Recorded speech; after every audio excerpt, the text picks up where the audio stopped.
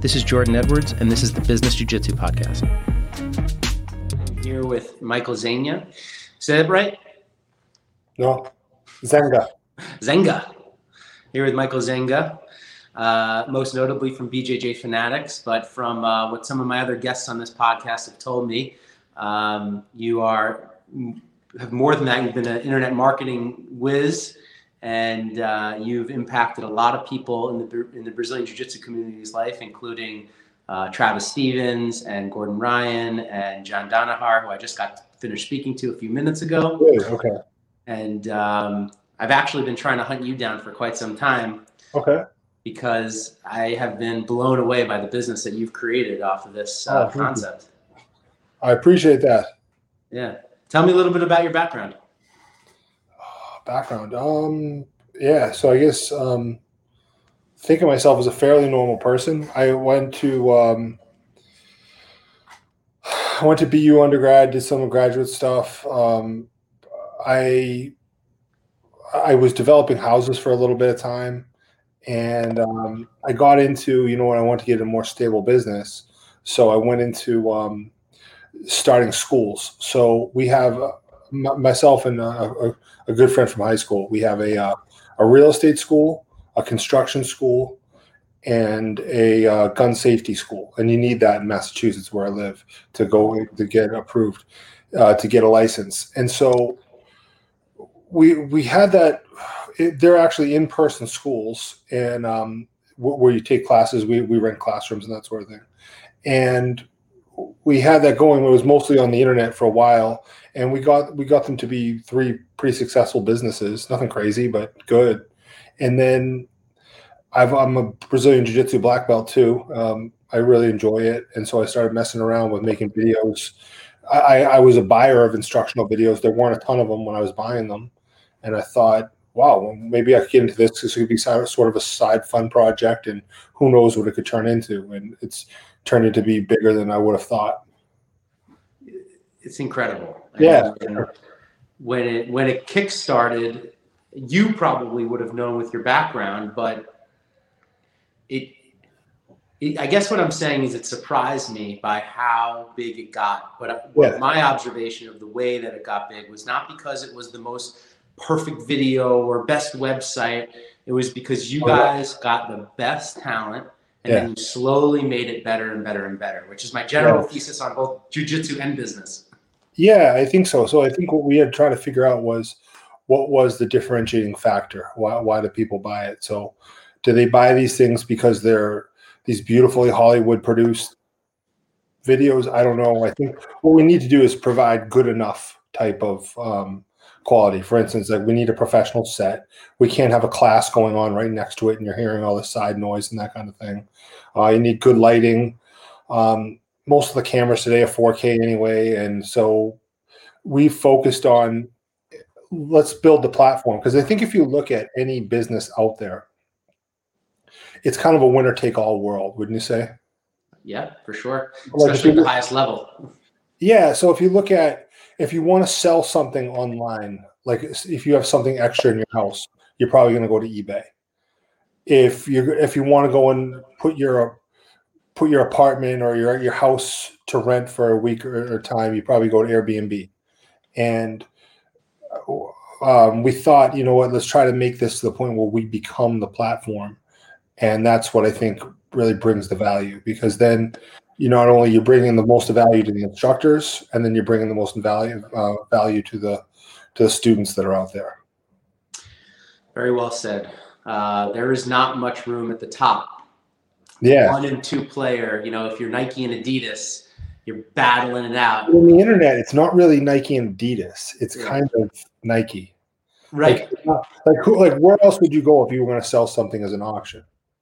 eBay, that's it. Right. And so where would you go if you wanted to because what you're going to do is your platform is going to reach the most people on that with that one sort of thing. Like you see a lot of instructors, they go out there and they'll start their own membership sites, and some of them are able to do okay with it, but it's always going to be something small because they're never going to have enough offers to be able to monetize the way that we will. Does that make sense? It makes perfect sense. I was about to say on the heels of that, there's not much room for Under Armour. Under Armour's been struggling really bad. And It's because there's just not enough room at the top for Nike, Yeah. Adidas, and Under Armour at scale. You know, there They might can be get to enough a room certain for point. Allbirds. They can get to a certain point where they're the cool product. This is where the real diehards go, but they're not really, say, the early adopters. I think they start off, like, if I understood it right, there were like two former football players that started it. And they said, this is going to be better than Nike's. But the problem is to hit that mainstream and to get, it's a different person that starts that business. And it's a different person that runs it at the top. And it's just two different things. Yeah. So how did you hook up with Bernardo? So I like half guard, and so I looked up online. I remember watching. I remember watching a video online. I remember I was having trouble with more athletic guys. I was getting older, and I watched a video of Bernardo. He fought. I think it was a Pan Am's. He fought DJ Jackson in an open class. And I remember thinking to myself, wow, he would kill me. This kid is so fast and explosive. He's like a state champ wrestler. It's like the worst kind of guy for a classical jiu-jitsu guy, because he's a guy who doesn't, maybe he's not going to like DJ, like he's not a big like spider guard type player, but he's a real fast, explosive, athletic kid. He knows a lot of the basics. And I thought, wow, this would be awful. Then I watched online Bernardo doing his half guard, and Bernardo was obviously not as athletic as he is. He's kind of the same build as me, and he was just having no trouble with him. And I thought, this is the guy I want to learn from. So I contacted Bernardo about doing a video, and he actually said no, because he wanted to go. There was another company around at that point that had more videos than I had. I think I'd done a couple.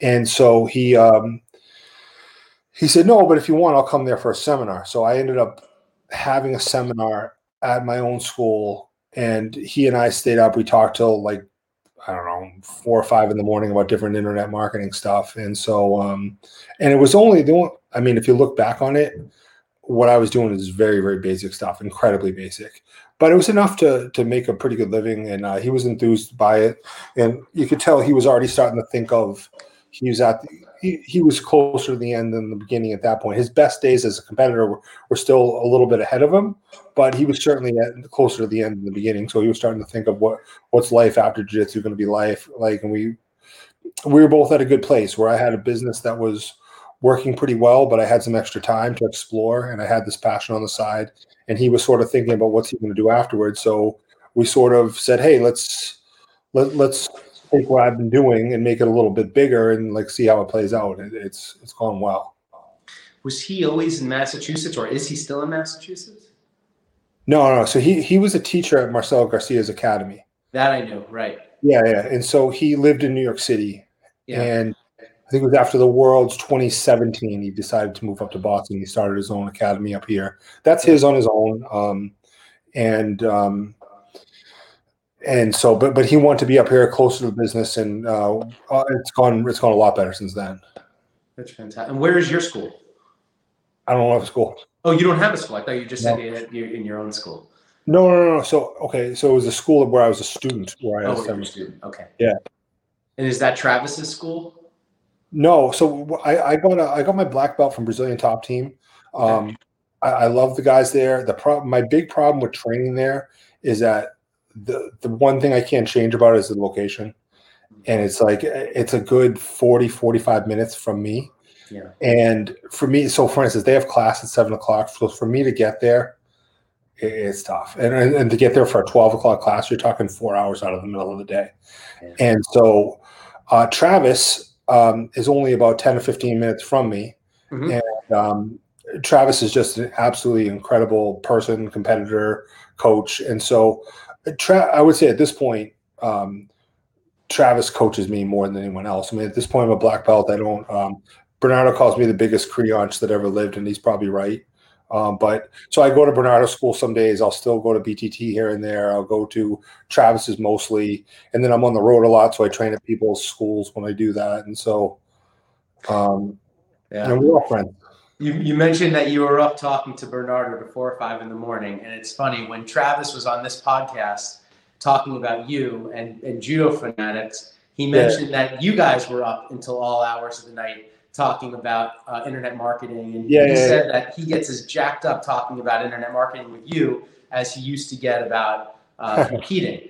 And I think he and Bernardo are friends. I yeah, think it's out of the. I think they're both going to have girls that are going to be delivered right about the same time. They're alike in a lot of ways.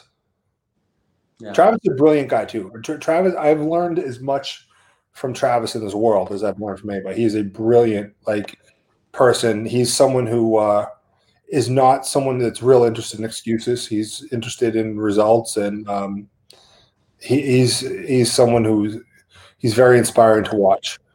I would yeah, say yeah. Travis sells well, but he doesn't sell as well as he should. Like everyone should have his videos. He deeply impacted me as Yeah, part of this project for this book, and he said yeah. something that shook my bones to the core. He said to me, "I don't even know someone that would be foolish enough to call me on a Friday night to go out because they know I'm training tomorrow."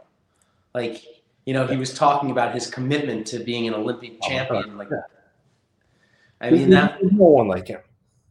just Yeah, it yeah, was such an incredible yeah. observation about championship mindset, and he put it in a way that so direct, so simple. That Yeah. I've always been impressed with him as a fan, and it was great getting to talk to him. How's Judo Fanatics going?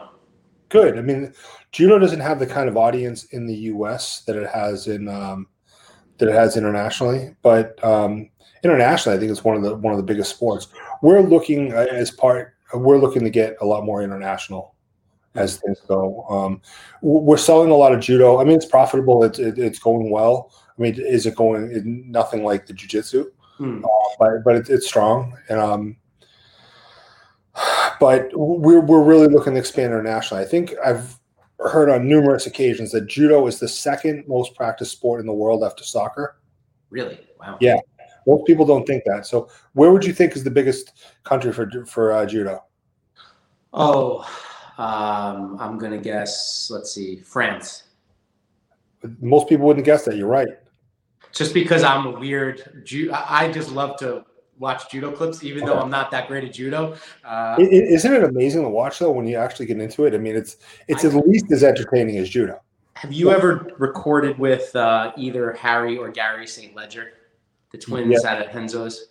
Yes and no, but we because Harry is out in New Mexico, Albuquerque, yeah.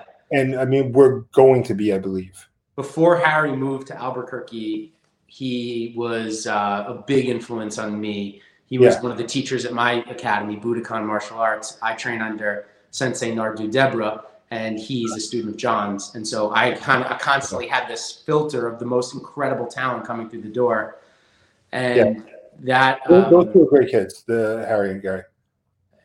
so I just got an early love for it early in my jiu-jitsu days. And so then I always watched it. If more jiu-jitsu people have to see judo, you have to see the level of judo at an international level. It's amazing. Yeah. I mean, even just like the Instagram channels I subscribe to are more judo than jiu-jitsu. Really? Yeah, I love it. I love the foot sweeps. I love the gripping. It's amazing. Yeah, I do. I have a real appreciation for judo. It also has sometimes it has more watchability at the highest levels. It's a little bit more intense. Sure. Especially, I'll say too much, but sometimes when you watch some jiu-jitsu or the lower weights and they get locked in 50-50s and get battles for advantage. Musa Messi gets a ton of submissions, but there's a lot of guys where you're watching and it's like they get stuck there for a while. Yeah, but listen, all combat sports I love. I have such a passion for. I'm never going to be any kind of champion. That's why I'm so passionate about this book project, and everything that I've done in my jiu-jitsu career helped me be better at business and vice versa. When I started applying the principles and the methodology of what I did on the jiu-jitsu mats, and I said, okay, the technical approach, working towards it every day, you have to take it more seriously than just showing up. For sure. I started to win at business in a way that I never thought that I could. Yeah, if you're just around John, you'll get better at business. Yeah. Well, I just said that to him, and he, of course, I think he was being coy. He understands the connections and the metaphors, but he said, "Oh, I'm not that great of a businessman." And I said, "I think that your partners at BJJ Fanatics would say differently." Oh, okay. So what's it like partnering with somebody like that? I can't say John's name without laughing. love John. I really love John. He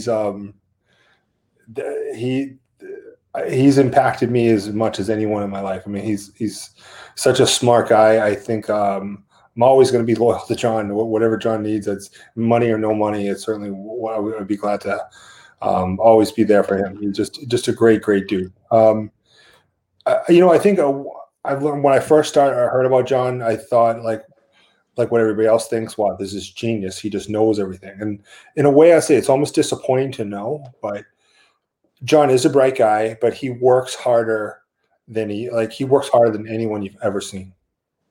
I mean, I've seen him pull off 20-hour filming sessions and take trains back at 3 a.m. so he'll have to be there for his kids that work out for him at 7 a.m. He wouldn't even think of missing something like that. I mean, he's just he takes this as his ultimate job. The amount of study that he puts into different positions and teaching, I mean, it's positively staggering.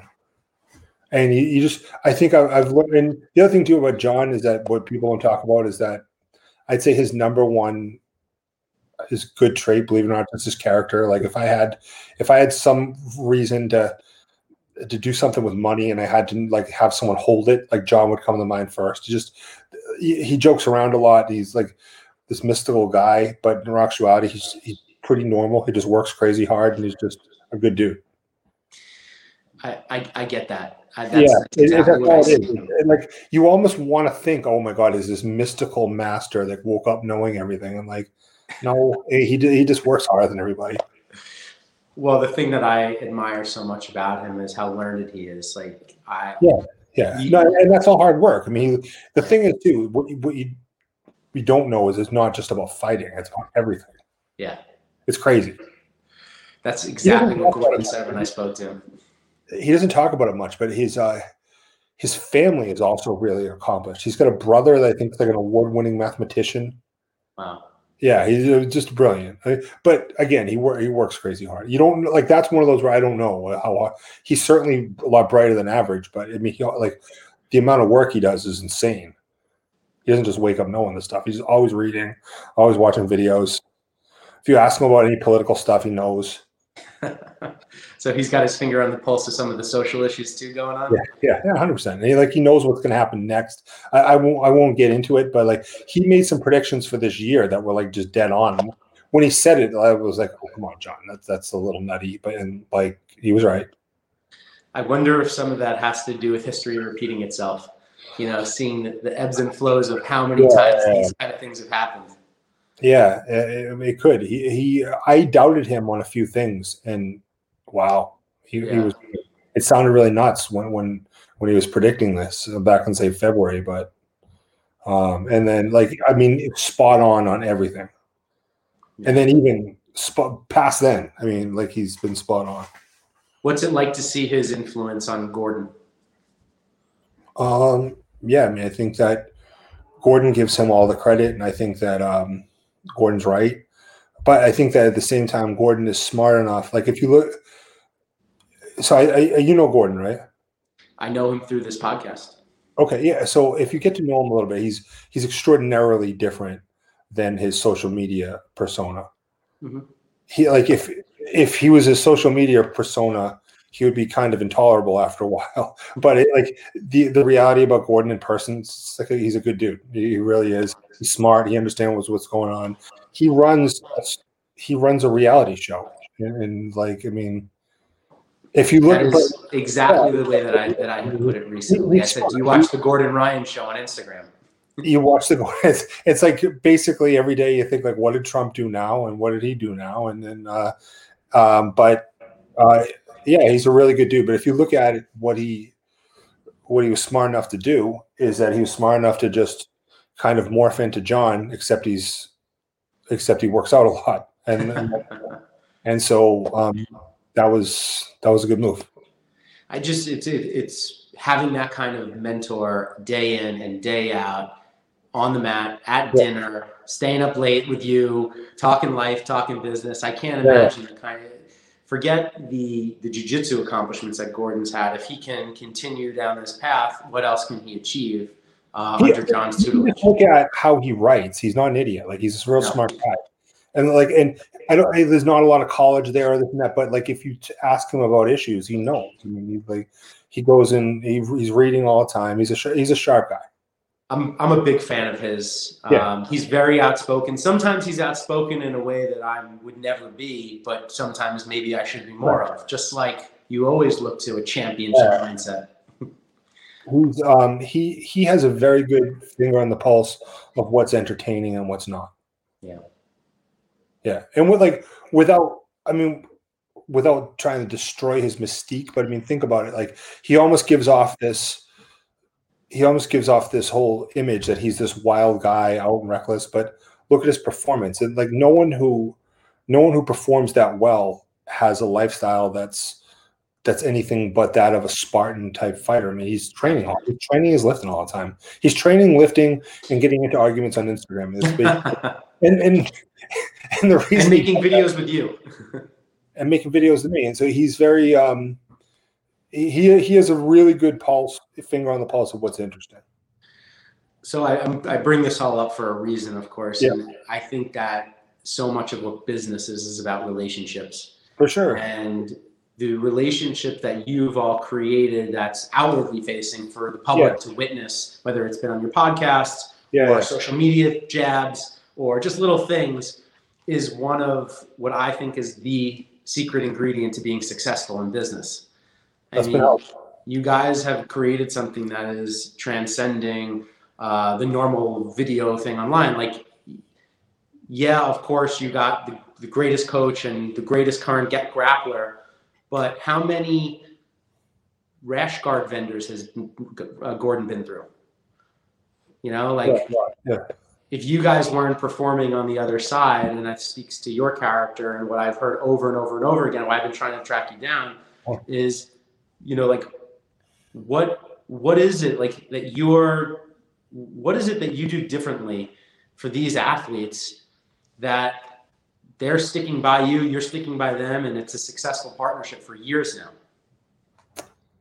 Yeah, I don't want to take credit for doing what I'm supposed to do, but I mean, I think that when you, so I studied a lot when I did some graduate work, and I studied Warren Buffett a lot, and so one of his big tenets in business were that, you know, it takes a lifetime to make your reputation, but it takes only a minute to destroy it. And so if you're completely straight up with everyone, and like, for instance, there were some guys in the video niche before I got into it, and there was just I was trying to get into it, so I knew these guys were bigger than me, and they were having arguments with the athletes all the time and whatever, and there was always a story.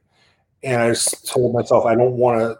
Let's do everything we can to always avoid a story. Let's try to, and we can make all the mistakes we possibly can, and unfortunately I have. But if you don't make the ones of character, you're probably going to be okay. And so I think that we've stuck to it, and at least in this niche, that part's going well. I think the other thing too is that, so I'll get on the mat with these guys, and it doesn't typically go well with the names we just mentioned. But the fact that I think they can see I'm not just some marketer who's here for money. Like I'm more. For instance, I could read you a thing from me and Gordon. He's coming to film Half Guard, and I said, "How long are you picturing?" He said, "Well, it's going to be a lot longer because of all your annoying Half Guard questions." I'm like, if we're filming Half Guard that week, there's going to be a lot of real annoying questions. So he knows, and so yeah, I'm into it. I love it. I love jiu-jitsu. I love jiu-jitsu too. It is the most rewarding thing I've ever done. How long have you been doing it? It was 11 years in August, so 11 and a half years. Nice. Are you a black belt now? No, I'm a 4-stripe purple belt. And, so you take a long road. And I've had a long road. Yeah, but then someone's going to go with you, and they're going to say, like, "Wait a minute, whoa, this is a little nutty. You're a little too good for a purple belt." You know what? I've been on this road. This year has been really difficult. My gym closed. For sure. Thank God it just reopened last week, but no gym for a year. I've been training. I didn't stop training. You know? Yeah. I've been training day in and day out. So, did you hear about our Fanatics Fund? No. So we decided that we're nervous for the jiu-jitsu community because so many stories like yours, my gym closed. And if you look at the pandemic was really hard on any type of like businesses that like restaurants and function halls and that sort of thing, and jiu-jitsu and nothing more. And you don't become a jiu-jitsu coach to get rich. You can make a living and you do get to do what you love, but you typically guys who own one jiu-jitsu school, they're not driving around in Ferraris and Lambos and that kind of thing. So them getting hit, not being able to work, it's typically an owner operator type business. So they've been out. So we're so worried about how many schools are going to be going out of business after this that you've heard about the Barstool Fund, I'm guessing. Yeah, of course. Where Portnoy, who actually grew up a few towns from me, and I didn't know him but knew of him. I've met him since then. Mm-hmm.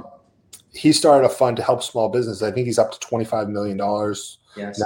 So we decided, you know what, let's just copy him. Yep. But let's direct our proceeds towards jiu-jitsu school. So we put up $25,000 ourselves.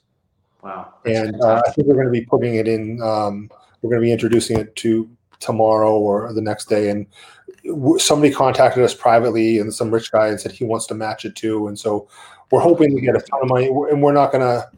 It's going to go into its own fund. It stays away from us. There's no money for us for administering or anything. And we don't 100% know who we're going to give it to yet, but we're going to have an application process, and we're going to try to impact as many people as possible with this platform we have. I mean, people tell us it's the biggest platform in jiu-jitsu. So I think so. It's been profitable for us, but we also see the value in the community. And so one, we want to do what's right. Two, we want to keep building the community and not just because we have a Facebook group, I think there's 60,000 members in it or something like that. People tell a lot of jokes. You have the big name athletes like you mentioned get in there and give tutorials. But if we can come up with I'm in it. I'm in that group. I can't believe I missed it. Well, you have my support, Michael. Thank you. I can't match it, but I will contribute. Let me see what I'm going to do $1,000 for you. We'll put it out there. Wow, so, that's amazing, Jordan. Please send me the link right after this on WhatsApp, and I will. You know what? We're finalizing. So I thought like, okay, we'll just start a fund. There's some stuff that has to happen like through the IRS, and right now it's MLK weekend, and so like we think it's going to be up and going tomorrow. But I will. But man, I really, really appreciate that. Thank you. So no, I appreciate you. That's really fantastic. I'm so happy that you're doing that. And thanks so much. I've been trying to support. My gym had a local, my dojo had a local fundraiser, and we raised a little bit of money, and they got open in a new place, but they had a horrible landlord that drove them crazy, and it's just really sad. One of the things that John likes to kid me about is that my wife has a business. She has a juice bar, and she has the worst landlord like on the planet, kind of thing. Like and so. I just always hope for horrible misfortune for him. I know it's amazing how bad like a bad landlord can make your life. I'm a landlord. I like I told you, I've got 30 properties around the country. My father and I in partnership. Good for you. Wow. And 400 tenants. So I know what it is to be a good landlord, and I know what it is to be a bad landlord. As a business owner, I'm the CEO of Mixology. I have 12 retail locations. I'm a tenant. I know what it is to have a great landlord. I know what it is to have a terrible landlord, and everything in between. I've got every single story you could possibly imagine. That's amazing. And one of the things, I wrote a first book. In my first book that I wrote was just about business. And one of the things that I advise young businesses and entrepreneurs is you're in a partnership with your landlord. If you get bad juju and bad vibes from the beginning, if they don't treat you well, walk. Go find another space. You don't have to be in that relationship.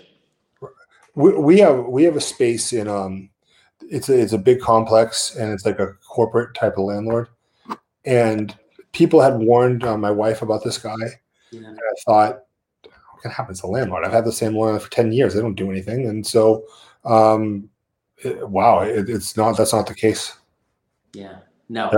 You can find incredible landlords in this world, for sure, and especially on the heels of this pandemic, some of the great landlords are shining. For sure. And they're doing really beautiful things. I have one, actually, I think they're based out of Boston, or maybe Connecticut. Edens, as they're called. They're a REIT. And I always put them as the gold standard. But it's amazing, though, when you put out good energy in the world, it's kind of good business. It is. Yeah, it really is. It comes back to you. It's one of those things when so. Well, I'm in the retail business, right? So before COVID, we were having a retail apocalypse.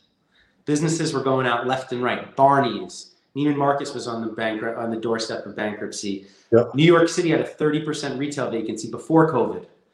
So what separates those businesses from that are doing well versus the ones that are out of business? And I always say ultimately what it comes down to is how you treat people, how you treat the people that work for you, how you treat the people that buy from you. For sure. And it really sometimes is that simple. If So you, what's the next step for BJJ Fanatics? Where are you guys going this year? well, I think that what we're trying to do is we have so many great instructors in the store. We're looking to sort of build out their courses. I mean, and sort of like we want to get more offerings, because the weird thing is people love John like crazy, but we sell a lot more videos that are not John than are John, right? So the question is, by having other people have so many different offerings in there, then because a lot of people see John, right? And they say, oh my God, this guy just talks on all day. How could you possibly listen to him? If you look in some of the forums, they go and rip on him. I mean, you guys have got to make these videos shorter. And I'm thinking as well, he's the number one seller in the store by far. Why would we try to do anything different? So, but the reality is that some people identify with John and they absolutely love him. Some people identify with Gordon and they absolutely love him. Some people see Gordon Ryan and they have Trump-like reactions to him. So everyone identifies with different people is what we're seeing. So, and that's what builds the platform.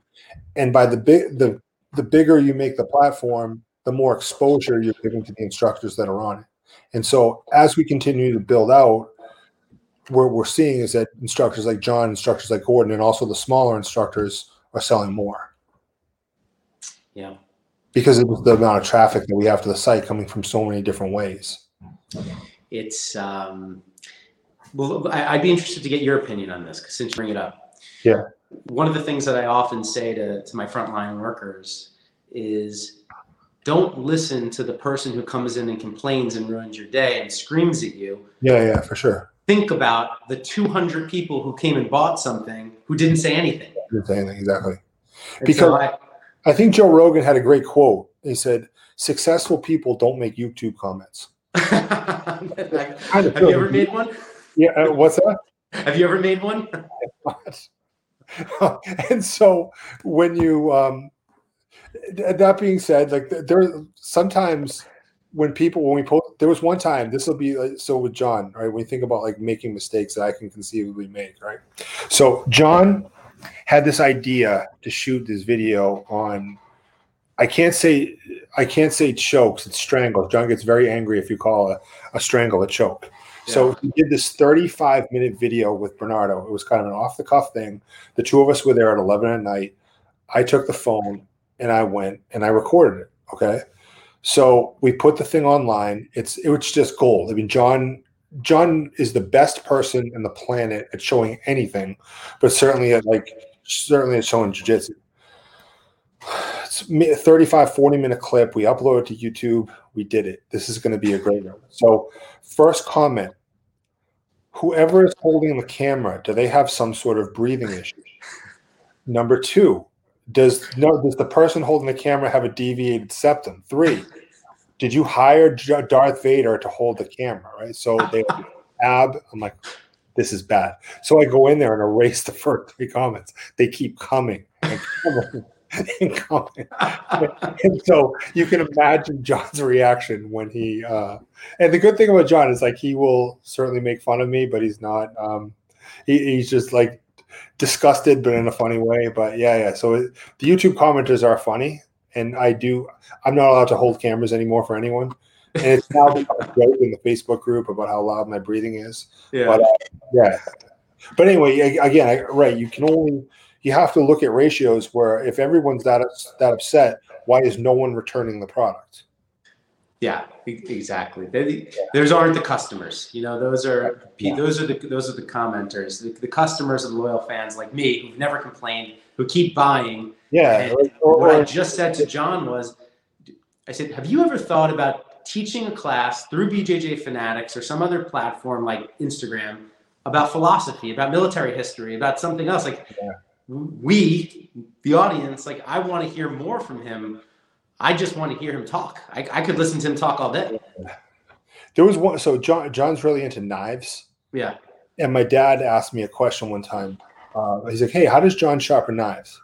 I said, "John, how do you sharpen a knife?" And he was. So I won't get into my travails with John about knives, but John is positively disgusted at my knife maintenance abilities. He's given me a couple of knives too, right? But so he said, "You don't know how to sharpen a knife?"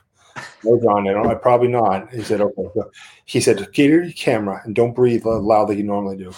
So he made a 15-minute instructional from my dad about how to sharpen a knife. The most thorough, amazing thing you've ever seen. So yeah, if he were to do historical lectures, it would certainly do well. Yeah, I think it would. I think there's certainly a market for it, and yeah, for sure. The person you're sitting in front of. But you would pay him for it. It was good. I would. With all jest aside, if you don't publish it, I'll show it to you at some point. It was amazing. Yeah, I do want to hear what he has to say about more things. So I was talking to Gordon, and he said you'd be surprised that John knows everything about everything. Yes, 100%. So it's he's certainly a fascinating person and a great perspective, and such a leader in our sport. Before we wrap this thing up, I want to ask you a question. You said you operate schools. Are they operating right now? Yeah. How are they doing? Good. That's great. Yeah, I mean, there's some different factors going on, and so we've moved to Zoom. Yeah. And in some ways, but yeah, they ended up they weren't really affected. Some businesses are though, and jiu-jitsu businesses are. I mean, I don't. Is there any jiu-jitsu business that's doing as well as it was before the pandemic? No, that would be impossible. It would be impossible. So, and if they are, then they would have been doing 10 times better if without. I mean, some of them are staying afloat, but I mean, yeah. No, I have a couple. I actually have tenants that I would probably fit into the same business category as you. One is a language school down in Boca Raton, Florida. Yeah. It's called Language Arts. They had like a couple hundred students, and now the whole thing is on Zoom. Yeah. They're been like catching up to rent, going behind on rent. But I don't know what the future of that business holds. We'll see if they come back. Yeah. I have a charter school in Texas, and then I'm one of the largest private landlords in Springfield, Massachusetts, and really? we have a technical school there. Like they teach. Was it ITT? Or I remember. Kind of like an IT, yeah. It's called. It's the a company called Paragus. If you know this guy Delcy Bean, you ever come across him? No. Yeah, he's big in Western Massachusetts, and he has a school there. So one thing I think is that one thing that lucky people say all the time is, luck doesn't matter. You make your own luck. To some degree, luck matters a lot. And so our business, we did very well during the pandemic. We were given online content. Was that because of anything that we did well, or was that because did we get lucky? Well, we did what we could. But at the end of the day, we also got lucky. So what we say and I think a lot of times, like for instance, like with John, one of the reasons why it's been successful is for me knowing when to be smart enough to just shut up and let him do his thing and just like not try to give him advice and say, listen, we're here to help you. And so also I hope that we're smart enough to know that we got a little bit lucky, at least financially during the pandemic, that we weren't that we didn't own a wedding hall or something like that. So, I mean, if this had been a cyber attack and not that made people really nervous about using their credit card online and not a pandemic that was here, then we would have had very different results. And we know that. So, and that's one of the reasons why we're looking to say, you know what, there weren't people that were so lucky. Let's think of them. Yeah. Very well said. Yeah. Very well said.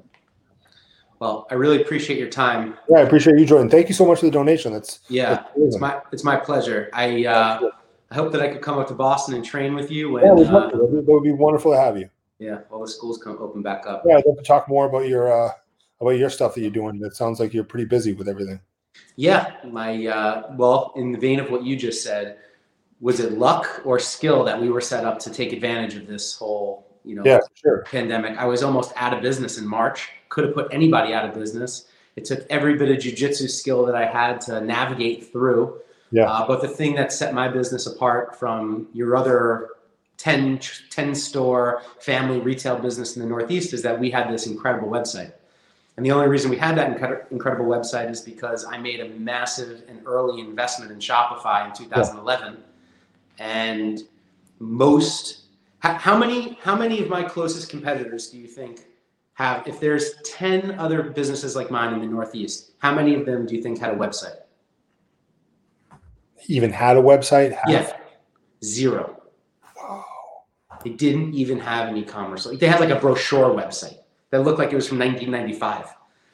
So, but when you think about it, right, it is harder than you think to integrate quantities, and like that's an endeavor. Like if you're going to have retail shopping and e-commerce integrated, that's hard. It's insanely hard. Yeah, it's harder than someone would think. So I can imagine that. So probably half of them had brochureware and the other half, but you're the only one that went forward with an e-commerce site, but you're going to do way better if you have that. This is for all the young people who will be watching this and who this book is targeted at. And I have a lot of like these young entrepreneurs. They're coming out of college. They want to start a business. They're living in their parents' house. They're doing jiu-jitsu all day. And they always ask me these questions. There were nights when 3 years into investing in my web business, my stores were making money. The website was losing money. And I'm in a family business. My sister's my partner. And I'm saying, we got to keep doing this. We got to keep going down this road. And I'm investing hundreds of thousands of dollars of precious company capital to keep this web business, as you said, the two businesses together, the stores and the website. Yeah. And it took years of hard work and paying myself less. I easily could have paid myself more and just milked the stores dry. And that's what most of my competitors did. They just paid themselves big salaries. We just lived on less and put everything back into the business. And we didn't know how impactful it was until COVID hit and we had to close our 10 stores at the time. Since we opened another 2 stores. We opened 2 stores in the pandemic. Wow. Yeah. And many people are doing that. So congrats. Yeah, that was pretty crazy. Yeah. Anyway, great talking to you, Michael. Yeah, Thank you for being a part of this. All right. Thanks so much for taking the time to do this. Thanks so much.